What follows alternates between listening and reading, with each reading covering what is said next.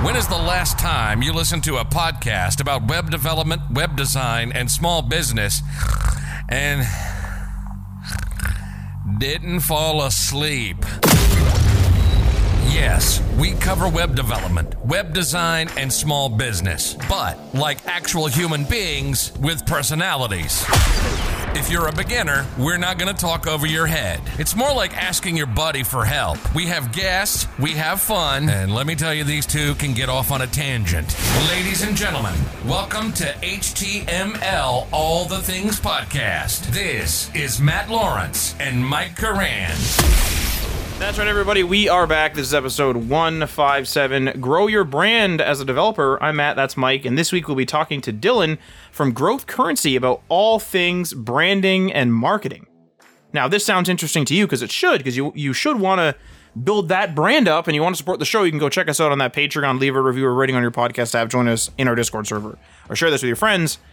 And now Dylan is a growth marketer who he tweets daily on branding and marketing for creators. So people like you, if you're out there coding away and maybe coding in public or sharing your experience on Twitter or Instagram or wherever it is you share it, you're going to want to listen to this episode because his newsletter, named Growth Currency, provides high-value links to tools, courses, tips, and resources to help you, the creator, grow. So if you ever wanted to get more followers, more likes, more this, more that, more money at the end of the day as well, just straight up, you're going to want to listen to this episode. We have a great comprehensive guide, or he kind of gives a great comprehensive guide through a bunch of questions that Mike wrote up. So let's cut to that interview right now. All right, everybody, we have Dylan on the line here. And before we jump in, to this loaded episode full of social media and self-promotion and brand stuff, Dylan, how's it going? What's up? How's your COVID life doing? What is going on? It's going great. Thanks for asking. And thanks for having me on. COVID life is kind of slowly coming to an end, at least for now. So yeah, things are looking bright. That's great. That's great news. And same for here. There's always that lingering, potential another lockdown or whatever. But at least it's kind of alleviating itself for right now. That's right. Living the here and now, right? Absolutely. Yeah. That's a good idea. Yeah. Every time I think about anything else, it kind of starts to spiral. So here and now is the good way to think about it. Exactly. All right. So Dylan, thanks for coming on the podcast. Really appreciate it. You and I connected over Twitter just to, let the audience know. I kind of started my Twitter journey, quote unquote, whatever you want to call it. Yeah. In the last couple months, I decided, hey, let's take Twitter seriously for once, and let's see what we can do with it. And as I was doing that, I saw you were doing some great stuff with your Twitter threads. You were doing some great stuff with your newsletter. You had a lot of really good structured content that I really enjoyed and I could devour really easily, awesome. Which I appreciated. So I was like, hey, you know what? I'm starting out. I'm sure there's a lot of other people that are starting out right now. Let's get, everyone on the same page, make sure that we have the best practices, at least get a good foundation. We're not going to be able to tell people, hey, this is exactly how to become successful. It's not possible. There's always that secret sauce. There's always that kind of your own motivation. But really what we want to do is give you the best practices possible. And Dylan is definitely the man to do that job. So getting started right off the bat here, what are the advantages of establishing your own personal brand? I think there's a few. So one thing that really comes to mind for me, just from a marketing background, is establishing a brand of any kind really sets your foundation. Whether you're a business, a product, just a solopreneur, whatever it might be, setting your brand can really establish your foundation. So what I mean by that is once you have decided this is kind of whether it's your niche or whatnot, but you have your brand voice, your messaging, kind of your tone established, and then your colors and your logo and your identity formed, that really helps you alleviate all of that decision fatigue, I guess, going forward. So your brand is kind of like that foundation. You know where you stand. You've kind of made your line in the sand of this is me. So you can kind of go forward a little bit easier, not having to kind of worry about those details going forward. So initially, setting up your brand is important from that perspective. And then from there, with a personal brand and being building that out, the advantage of that I have seen is being recognized as, the more your brand grows and the more people kind of recognize you, that is them recognize your brand. So you can be recognized for your specialty, your solution that you provide or that your business provides, and be recognized for your particular services, product, whatever it might be that you're promoting, even ideas. People build brands around ideas. So being recognized for something really is actually just proving that you have established yourself as a brand. So people will recommend your services or products whenever there's a question in the market about, what's the best solution for, I have this problem. Is there a solution out there? Or what do you recommend? And as soon as people start mentioning your name, I think that's a good indicator that you've kind of got that brand established.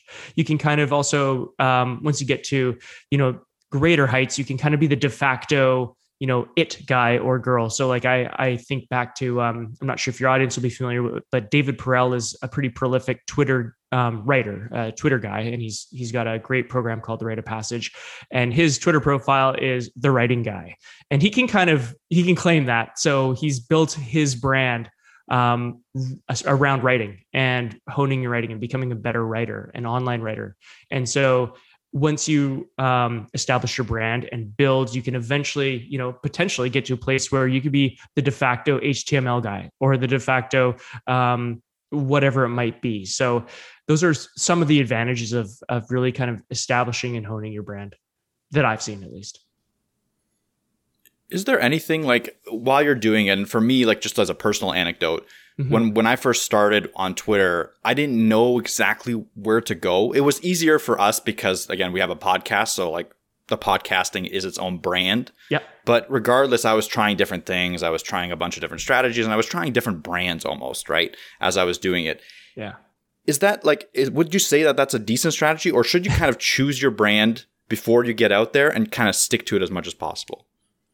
I think people will come into it at different points in the journey. So I'm kind of like you, where I came in about a year ago to Twitter and I knew that I kind of wanted to put myself out there and sort of build something. I wasn't really sure what it was. So I was kind of trying a bunch of different things as well. Like I got kind of into the hashtag money Twitter community, which I resonated with some stuff there, like personal finance I was interested in, but I wasn't really super keen on a lot of the other stuff that was going on. So I kind of tried that and sort of started writing about things like that as well, down that vein, but it wasn't really hitting for me. So I think some people will come into this space where they know that like I am kind of the resident expert on XYZ, or I've got a pretty good base foundation of knowledge on a certain thing, and I want to sort of revolve my brand around that. And so that would be my recommended place to start. And that might not be where you end up, but that can be a good starting point. Maybe you start talking about writing, for example, but you eventually find out your writing is actually launching you into podcasting because you're able to structure a story and maybe a podcast episode. And that got you into, the audio, and that's really your passion. And that's where you can help people. So I don't know if that answers your question, but I think that you kind of have to you dabble and see what kind of works and what resonates with people and what resonates with you and keeps you going and go from there. What do you think about, kind of based on that question, what do you think about sort of a mixed, so for example, I've heard from motivational speakers or just like, the entrepreneur coaches, stuff like that, like those type of people. You'll hear like, hey, just go on Twitter or go on whatever and like be yourself and then start a side hustle, and you can spin off another, and the advice will vary, but you can spin off another account that has like your brand. So if you start like a cup company, I don't know. So it's just like, hey, like, here's my cup company. Here's my separate Twitter account that's like all for the marketing of that, because you as a person are like not necessarily super passionate about cups, or maybe you are, but you're also passionate about like, I don't know, keyboard switches, gaming, skiing, whatever. And so they're saying, do all that stuff, show your skiing, show your keyboards off, show this, show that, show your antiques off, whatever it is. But then also have these side things. So like, what is your thought on, first of all, I guess it's a two-part question, managing multiple accounts, but then also, should you really mix because that's kind of a mixed brand, right? Like one day you're talking about skiing, the next day you're talking about Halo. It's like, what are we talking about here? So like, what do you think about that? Yeah, I think there's got to be kind of a centralized location or a centralized brand for kind of those spinoffs. So if you are growing based on your own persona, your own face profile, whatever you call it, like for example, myself, it's my face and I have the name Dylan on Twitter, but Growth Currency is the handle. So that's kind of my de facto brand. And if I was all of a sudden to get into a SaaS product, for example, or a online course that I was building, and I decided to spin off a separate Twitter account for that, I would have no problem talking about that on my main profile in part, especially if there's an audience there that I think it could serve. But yeah, I think just because you have also, I guess this, should be said as well, just because you have a product or a company or something, it doesn't necessarily mean you need to create another social media account for it. I've seen people be uber successful without ever even creating accounts for their other products. I think of Dickie Bush, who started Ship 30 for 30. He's built that kind of mini empire of this cohort-based writing course, strictly based on his persona.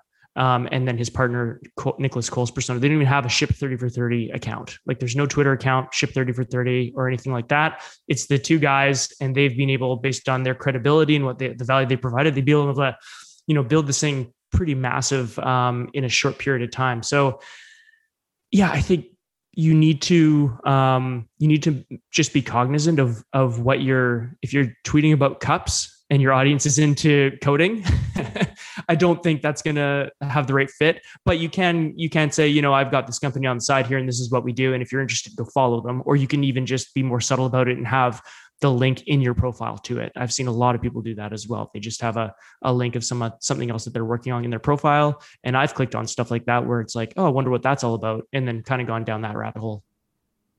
That makes sense. I think like, yeah, it really does depend on where you're at, what you're doing and stuff like that, which is, I know, kind of a difficult answer and a difficult question, but it really does. Like if someone's first starting out without any brand identity, might have a hard time doing stuff like that, right? Like they might have a hard time using their brand or their own face to promote cups and stuff like that. But if they already are established, an established personality, and they already have a large group of people associated that really appreciate their advice, then maybe it's a different story. So it is a good point that it does differ, and that you should kind of, based on where you're at, do different things. But regardless of that, the hardest thing for me when I was first starting out with any of the social media stuff really is the self-promotion aspect of it.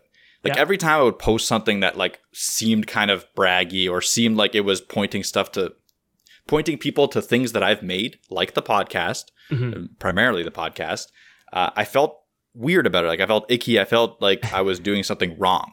Yeah. And I don't know where that feeling comes from, but it's something that I've definitely battled with, and I still battle with, even though I've been doing it for a while now. But how do you get past that self-promotion feels weird mental barrier? That's something that, people run up against very often. Definitely not alone in that, Mike. I felt that myself. I've gotten over it, I think, to a degree. And yeah, it is hard in the beginning because you kind of are like, oh, this feels salesy or pushy or shameless. And, I don't really want to be that guy yelling at everybody through a bullhorn. Hey, come look at my stuff. While they, turn in the other direction, running with their ear, plugged in their ears as fast as they can. So I totally get that. But I also think the way I get over it is I believe that the stuff that I'm sharing has value and has something to offer people. So it kind of helps me get over a bit of the imposter syndrome and a bit of the ickiness of, it's a form of sales, right? So it helps me get over the ickiness of quote unquote selling to people, because it's like, well, I'm not actually asking for their money. I'm just asking them to check something out and maybe subscribe to my newsletter. But I have been told before, and many times that, people have enjoyed my newsletters. The more, you hear that, almost like a self-fulfilling prophecy, the more you hear it, the more you feel comfortable sharing it because you've been validated that it's been helpful. So Now in the start, you don't necessarily have that. So I could see why it could be tough. So you honestly, you just have to start sharing it. If you do feel like it's something that helps people, you believe in what you're sharing and what you're promoting, like with your podcast, what the content you guys are sharing, the interviews and conversation you're curating for your audience. If you guys believe that it's going to help people, then by all means, I think it's worth sharing. So it's kind of a mindset thing, a self-belief thing. I don't know if that quite answers what you're asking, but that's sort of my standpoint on it. Mm-hmm. Is there a line? Is there a line where if I'm an account that is constantly blaring only my own stuff and not interacting with the community, I'm going extreme here, obviously. Yeah. That's not the thing to do. But is there a line? Do you have any recommendations on that step, on the self-promotion step? Yeah, I have seen, I don't personally, I don't count all of my tweets and, do like a say 60, 20, 20 sort of balance of promotional versus engagement versus, other types of tweets. But I have seen people say, you should do 80% just like engaging and interesting, whatever thought, question tweets and stuff like that. And then 20% should be kind of your promotion. So, the old 80-20 rule. I'm kind of like, I need to post one tweet a day that promotes something I do. Because the chances of the same person seeing me post 7 tweets in 7 days, all the promotional tweets, unless they've got their notifications for me turned on, the chances of them seeing all of those are very slim to nil. So unless I'm the only one they're following. But I think what we get caught up in our own timeline, and we see everything we tweet and we think about everything we tweet. So we're like, oh man, I posted about this 2 days ago, or I tweeted about, this podcast episode 2 days ago. People are going to be so annoyed that I posted again 48 hours later when, in truth, 99% of people who see the second tweet probably didn't see the first one. And the ones who did are just gonna be like, oh, cool, he's promoting himself. Like everybody's promoting themselves. You just have to get over it. And think about if you're in somebody else's shoes who you see them promoting their product or something that they have created. I think more often than not, you're gonna be like, oh, cool, good for them. Instead of like, oh, get out of my face with, how dare you promote yourself on a social media platform that encourages you to promote yourself. How structured is your strategy? I know you said that you try to post one a day, so about 7, so self promo or like promoting what you're doing a post, but like how structured is like your tweets, I guess? Like, is there a specific tweet schedule? Like, do you recommend using like literally a scheduler? Like, what's the formula there? I know we'll be talking about strategy in a bit. Maybe that speaks more to that point, but yeah, we could talk about that in a little bit more detail later. But I started scheduling tweets about a year ago when I started getting into Twitter a little bit heavier. Because I didn't have necessarily the discipline to go on to the platform, tweet out things and engage. So I had to rely on myself to schedule a bunch of stuff in advance. Now I'm there so often and I'm there. I've got, different ideas bubbling up all the time and certain people I engage with pretty frequently, whether it's, in the timeline or in DMs, that it just comes more naturally. So I don't feel like I have to, set that schedule and have that discipline. I'm there often. And so I don't really need to set the time aside to do that. But I do recommend, if you are struggling with maybe going on Twitter on a regular basis or whatever social media platform you're using, batch your tweets, set a 2-hour time, 2 hours per week, schedule some tweets, and then you don't have to worry about it. That is a good tactic to use if you're struggling to get up and going. Yeah, and that's good advice. I mean, like for me personally, again, anecdotally, I did do some scheduling, and I know Matt, you've done some scheduling as well. We did that. When I really get on Twitter and when I've invested my time into it, I stopped scheduling for the most part. Yes. I still schedule sometimes, but for now, what I'm seeing is like the more I engage with the tweets that I create, the better it is. But having said that, that's a luxury to have that kind of time. Yeah. And not everyone has it, nor do they have the discipline. It's better to do something than nothing. Yeah. And the scheduling totally works. Like, it's absolutely a thing that works. So It's a great place to start. So yeah, good. Yeah. Great. And while we're on the topic of social media, I know it's like a big and scary thing when first starting out. Like I know for me, for Matt, I think for like most people that I've talked to, it's like, well, where do I start? There's like a sea of stuff. First of all, there's tons of social media platforms. Yeah, there's the big ones, but there's other smaller niche ones. And then like you have to choose where to start. And then you're like, well, what do I do now? Do I just comment on people's stuff? Do I talk to myself on here? Like what do I do? So what's your advice for people that are just starting out? Yeah, I was thinking about this a bit, and what I probably would have done if I would have been smart about it, or even had known this was kind of an option, was I would have found an online community first, and then decided where I should go find my social media platform of choice. Because your online community, instead of casting this huge wide net of the vast Twitter, the 330 million people on Twitter, or the however millions of people on Instagram, or billions on Facebook, whatever it is, instead of trying to find those people on there, which can be very daunting and can take some time, what I would do is find an online community. And they come in many different capacities: free, paid, small, big. I would find one of those first and see where those people are hanging out, on what social media platforms they're hanging out. And you may not even need to necessarily go on a social media platform to really have success with building your brand and persona. But I do think that finding those online communities will really help you decide and save you time of trying to figure it out yourself. So whether it's on, GitHub or Reddit, or on, Product Hunt, Indie Hackers, the Indie Worldwide is another one. There's a lot of these online communities that people may not know about that are out there.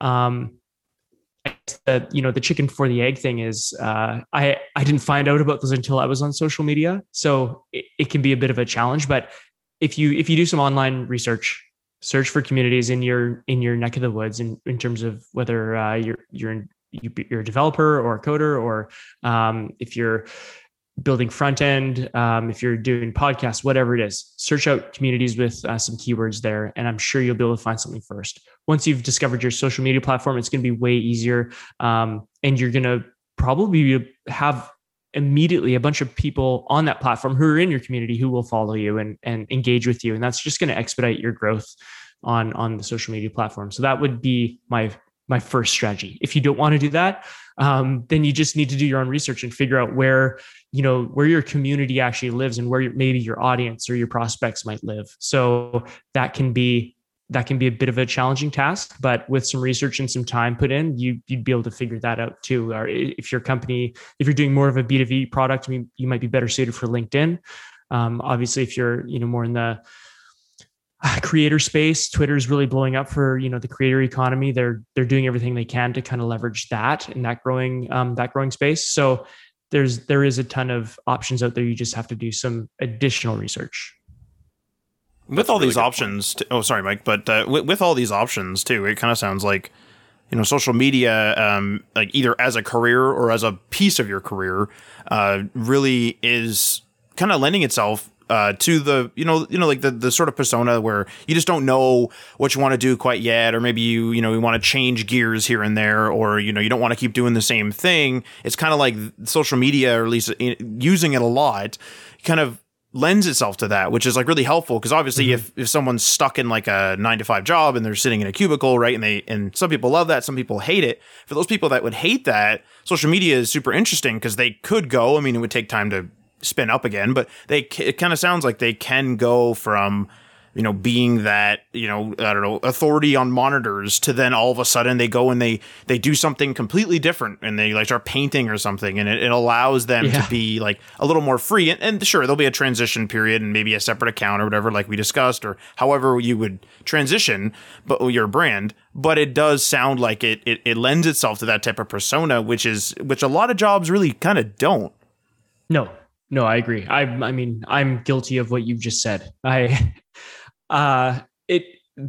danger with social media is, it makes your 9-to-5, or can potentially make your 9-to-5 boring, and make you dream and maybe just like pine for something a little bit more glamorous, that may not actually be, I'm not going to say not possible, but it just takes a lot more work to, build up that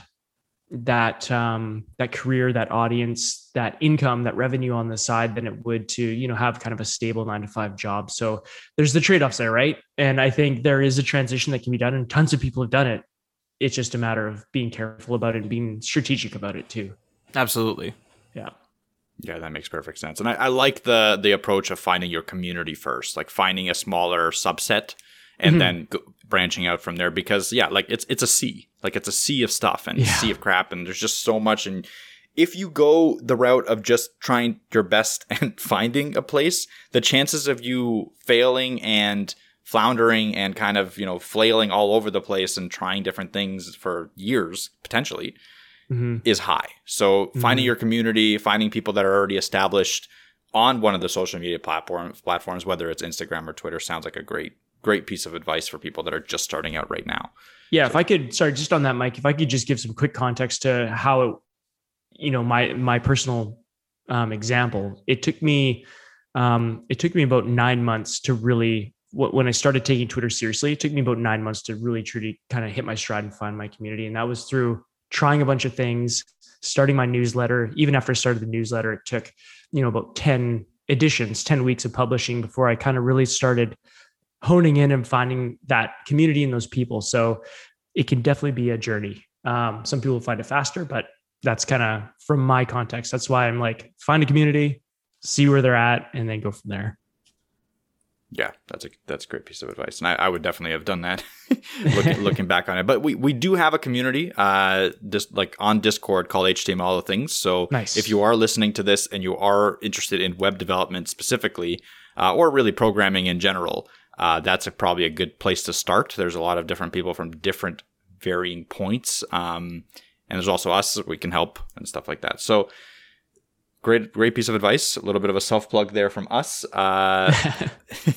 But other than that, once you, like, let's say you establish yourself on social media, you find your niche, you get to the point where you're getting the followers, you're getting the interaction, you're established, you're quote unquote established. And that could mean varying different things for many different people, right? But regardless, you have something, you found it. What's the next thing that people should do? Like, I know there's a lot of different types of content you can create, but what's your advice on that? Well, that's a good question. Yeah, I think you probably, to establish yourself on social media, you probably have created a decent amount of content, or at least curated a decent amount of content. So whether that is just, tweet storms, tweet threads, standalone tweets. Sorry, I'm focusing specifically on Twitter here, but if you've created content that's, grown your profile to, say 10,000 plus followers or so on, I think the next play for me is creating I would say at least an email list. So the reason why is because I believe that, you have your platform and then you've got your distribution. So like Twitter is great for a platform in terms of, sharing quick content, in terms of getting engagement, kind of getting those getting followers, but they're usually a little bit more at arm's length followers who aren't like fully bought into your product. They're at the top of the funnel, if you will, to use a marketing term. And then when you start putting out content that people need to subscribe to, that people need to, exchange their email address in terms of for the download value exchange. So I think you need the distribution platform that can be Twitter, but I think more direct is, and more people who are more bought in, more engaged on what you're creating would be through an email list. So my marketing tech stack is super simple. It's Twitter and it's Substack. And that's how everything flows through me. It doesn't have to be complicated. And I think the more people overcomplicate things, the less they will actually take action on it. So I would say start simple. Even if you've established a pretty good foundation of followers on Twitter or on wherever on social media, don't overcomplicate things. I don't think you need a high-end website with, a ton of links and and all that to really make your mark. I think you just need a proper funnel that sets people up. And funnel can, I don't know how your audience feels about these terms, but they can seem really kind of salesy and gross, but I don't mean them in a negative way. I just mean them in terms of people coming to your website. And then what's the next thing they're going to do once they're on your website? Well, you'll see the start here link. And so people kind of go down this path. Let's use the word path maybe instead of funnel. They'll go down this path of your content, and, one path leads to another. And whether that's your free product and then your, paid product, low end, and then maybe it's a full on $1,500 course, or it's an annual subscription to a community or something along those lines. You kind of trickle people in. So long answer to your question. I think for me, it's getting people on an email list in one way, shape, or form, and then dripping out that content to them. And that can be as easy as getting them from Twitter onto an email list, or getting them to your website and onto an email list and communicating them there. In terms of blogs, I think blogs can be super useful. You can leverage SEO to get a lot of traffic.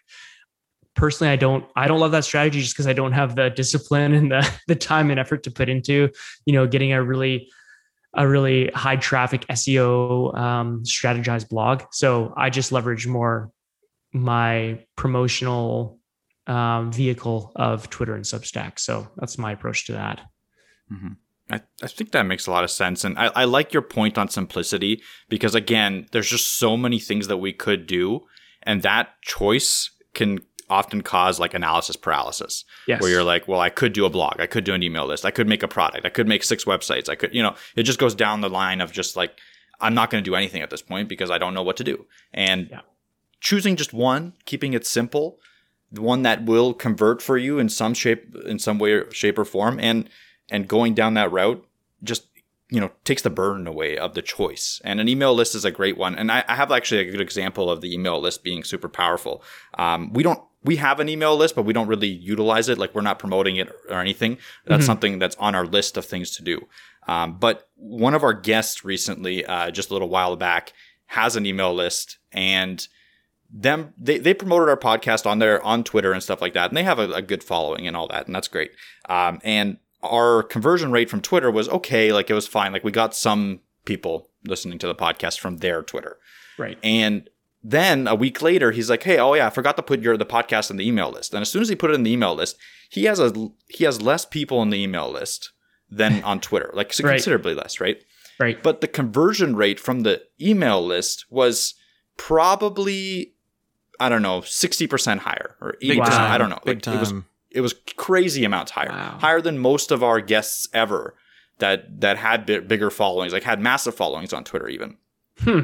So again, anecdotal evidence, but regardless, like, that's just one of those things where, like, I guess people connect with the email list a little bit more than with like a random account on Twitter, because is it because they've cognitively like signed up for it? Like, do you have any idea about why that would be?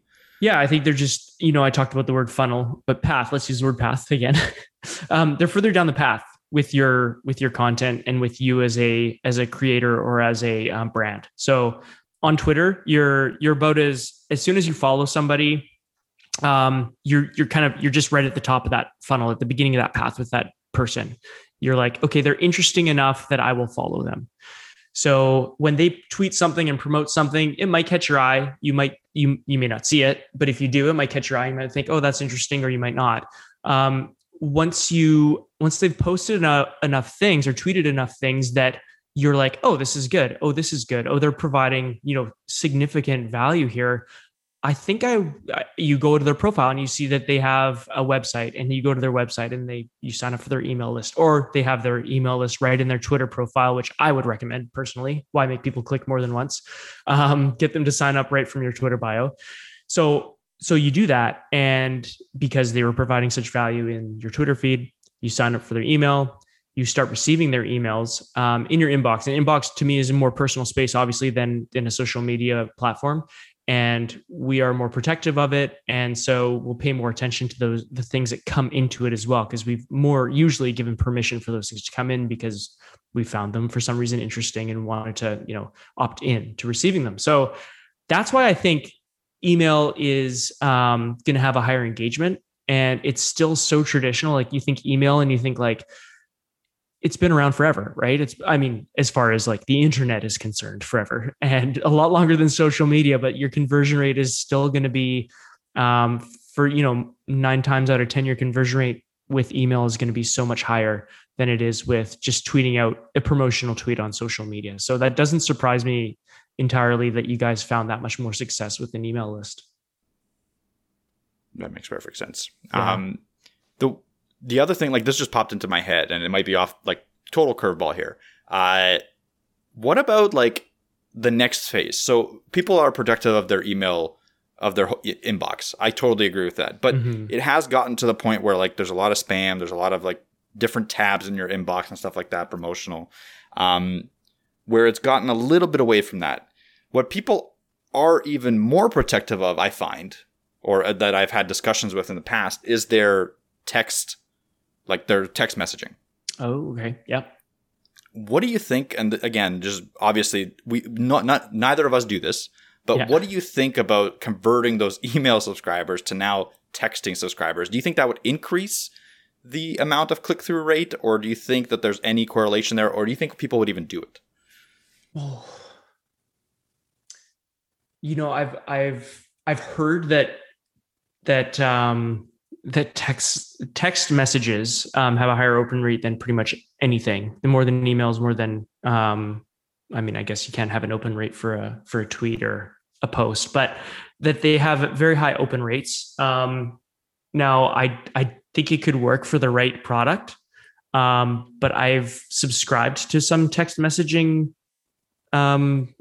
campaigns, and I didn't even realize, and I was getting charged. So like, $8 later on my credit card statement, I'm like, what is this for? So I've been turned off a little bit from those. I couldn't believe that I was getting charged to receive these texts. So yeah, I think it can work. It definitely can work. And I think it's going to work for people who are just off the top of my head, it'll work for people who are selling products, and that they have promotional offers on, and they're not charging people obviously to receive those unless that person's, text messaging plan is charging them to receive text messages. But I think for products where you have sales, you have steady promotions, that can work.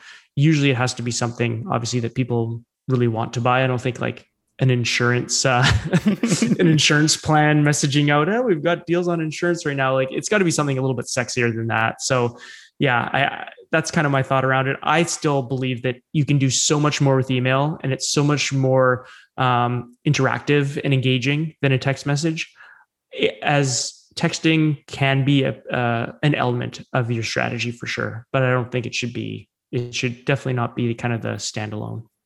And that kind of has shown itself at least a little bit, because I don't know if you remember, but about a year ago, probably longer than a year ago now, but when all the celebrities and all the influencers started saying like, hey, just text me, this is really me, and like Tony Hawk was in there and Gary Vee was in there and a whole bunch of people, and they're like, text me, it's really me, and like it was some sort of marketing thing where they they were texting to some degree. I don't know exactly how the whole thing worked, but then I think Gary Vee's still doing it, but I don't hear about it at all anymore. And I only remember it because I went to Gary Vee's profile one day and I'm pretty sure it was still there. Whether it's still there to this day, I don't know. But it's just one of those things where like people are really, they really do guard their text messaging, and it's probably due to the notification. They in email, you can be like, yeah, I can kind of push that off, especially if it's a personal email. Yeah, I can look at that in a couple hours. But when you hear that, if you have a specific ringtone or something and it's a text message, you're going to look. And if and if you start getting into that muscle memory of ignoring text messages, now you're just going to be ignoring everybody. Yeah. So yeah, that's a good point. If you actually get people to buy into your texting campaign and you abuse it, you're going to be in for some pain for sure. Especially if you start charging all of a sudden and shows up on their invoice statements, then you're in for some serious pain. Like that to me is ridiculous. I couldn't believe it. I just obviously didn't read the fine print. Yeah, that's a ridiculous thing to put in there. That should be like the first thing you see. This costs X amount of dollars per message. Anyway, Yeah. that's a whole other marketing thing. Just to go back to like a little bit of the email list stuff. Yeah. I know Yeah, this for isn't an episode on email lists, and we could have probably a whole episode on that, and maybe we will in the future. Just stay tuned. But can you give us like some example content that you would put in an email to an email list? Like, Yeah. I know you're into the branding side, the marketing side. So what do you put in yours? Yeah. So I self-plug here is my email is it's a Substack email newsletter. It's called Growth Currency. Same as my Twitter handle at Growth Currency on Twitter. And my personal email, my newsletter revolves around creators, content creators, and basically I curate links for them to essentially it's like a menu of stuff for links for, to improve your marketing, your writing, key podcasts that I find super interesting with a lot of valuable content, as well as communities, courses, newsletters, and, various types of articles, all revolving around creators and how they can improve in all facets of creating in terms of mostly marketing and promotion, but really, just how you can get better and be more successful as an online creator. So what I started doing was I started the newsletter because I kind of wanted an excuse to, write something and put it out there. So I was like, oh, Substack's free. I'm going to try it. And so, and it can also email people. Oh, that could be fun to try to, build an email list. I wonder if that would work. And so I just started doing that in December, January of this past year. December 2020 and January 2021. And I kind of just started throwing stuff at the wall and to see what would work. And, I just posted curated links about personal finance and crypto and marketing and some branding stuff. And I also had kind of an editorial piece to it as well, just where I shared some thoughts or ideas around a certain topic, and those topics kind of ranged as well. So now after about 10 editions of that, tonight I'm sending out edition number 28. So after the first 10, I kind of realized my audience is more creators. So I'm speaking definitely more to creators. Whereas before it was I started this thing and I'm just kind of sending messages out, newsletters out to the void. And, I think after 7 editions, I still only had about 6 subscribers. So it takes a while to get going, but I just included links and I kind of watched what people were interested in and saw what people clicked on. And with Substack, you can do that. And this isn't a promotion for Substack by any means. It's just what I use. But any newsletter or email marketing platform will let you track your clicks and what people are clicking on. So I just kind of watched where the clicks were going and sort of leaned in more on those topics and on those types of articles. So for me, it's stuff that I've now, after about 27, 28 editions, I kind of sort of know what people are going to gravitate towards and what's going to hit home and resonate with people. So I include those types of links and that type of content in my newsletter. And you'll see basically a lot of stuff I post on Twitter, I'm testing out to see if it also engages on Twitter so that I can put it in my newsletter. And if it strikes out, then I'll probably omit it. But if it resonates, then I'll include it in my newsletter. So that's a good way to kind of test and iterate ideas as well. That's awesome. Yeah, that's honestly great advice. Great topics all around. Really appreciate you coming on. So Dylan, I'm just going to pass off the floor to you. I know you've already mentioned your newsletter, Growth Currency. Is there anything else you want to kind of shamelessly self-plug? Yeah. Shameless self-promotion. Yes. So Growth Currency on Twitter. I don't have any other social media handles for that brand, just personal stuff that I won't share because it's very boring. But I also just released a couple of weeks ago an ebook, basically a free guide to starting your own newsletter. So I just condensed sort of all my learnings and my experience of about 6 months of publishing a newsletter on Substack, and kind of boiled it down to how you can start, optimize, and grow your newsletter. It is focused on some tactics around using Substack, but really it can be leveraged for people using ConvertKit or MailChimp or Review or whatever email platform you're using. I think a lot of the ideas and concepts can be leveraged there. So I would recommend checking that out. There's a link in my Twitter bio to that free guide, as well as a link in my Twitter bio to subscribe to Growth Currency if you want to check that out. Perfect. And so it's at Growth Currency on Twitter, just so everyone knows. And I'll definitely put the links to all of what Dylan just said into the show notes, so you can check them out there, or you can just kind of try to find them on Twitter if you don't feel like looking at the show notes, which a lot of people don't. Yeah, that's right. But yeah, with that, I think we're ready to wrap it up. But again, thanks for coming on. It was my pleasure. Thanks for having me, guys. It was a lot of fun. Yeah, thanks for coming on. Well, I hope that you enjoyed that interview as much as we did. Go check Dylan out on all the links that will be in the show notes, of course. And now, Mike, you had something you wanted to ask the audience.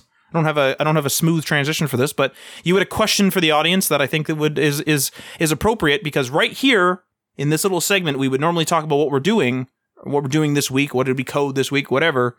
So, Mike, what did you want to ask the audience today?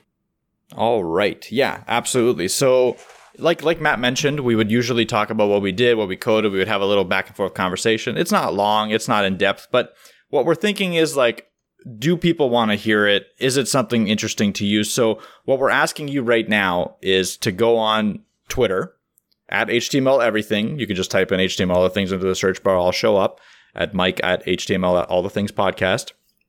And what you're going to do is just let us know, at us, write a post, comment on one of my posts, doesn't matter, at us, and let us know if you want to hear us riffing again. Do you want to hear Matt and me kind of going through what we're doing that week? Do you want to hear us talking about something else? Like maybe you have an idea what we can do as a tag at the end of the show. That's something that you want to hear. And what we're going to do is, like, essentially, if we get no feedback, we're just going to take this segment out. We're just going to have the content, get you everything you possibly can get in that content. Obviously, Matt and I will still have our tangents during our episodes, but after the episode, we're just going to skip right into the sponsor reads, the Patreon reads, and everything else in the outro. So again, I'm leaving it in your hands, listeners. Do you want to hear us talk about what we're doing this week or anything else after we finish the main topic of the episode? Yes, and that's a good question, too, because we talked about it and we're like, is that valuable as a developer? And it's kind of like, no. But then, wait, is it? Because it's kind of like, talking at the water cooler, if you will. So maybe some people are solo freelancers and they like hearing that thing. But then it's like, but it's also at the end. So do they need it? Like, it's kind of a, like, maybe? So I don't know. So we want to hear your feedback. It'd be really appreciated if you let us know that. Because we used to also do the web news. And that was like a kind of a random topic, either on or related to, or something that's not related to web development. And so now the web news is like a spin-off that we do only occasionally. So it just kind of depends. Do you like a really concise show that's just the topic, or what do you want? So I hope that you message Mike on Twitter there and let us know. And remember that we are on Patreon.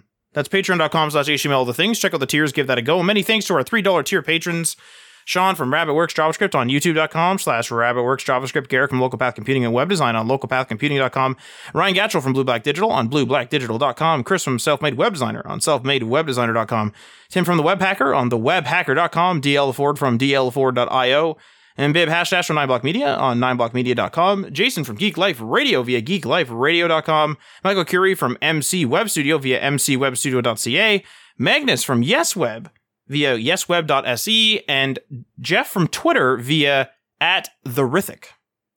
Feel free to leave a comment or review in the platform that you are listening to this on. And this outro will sign us off.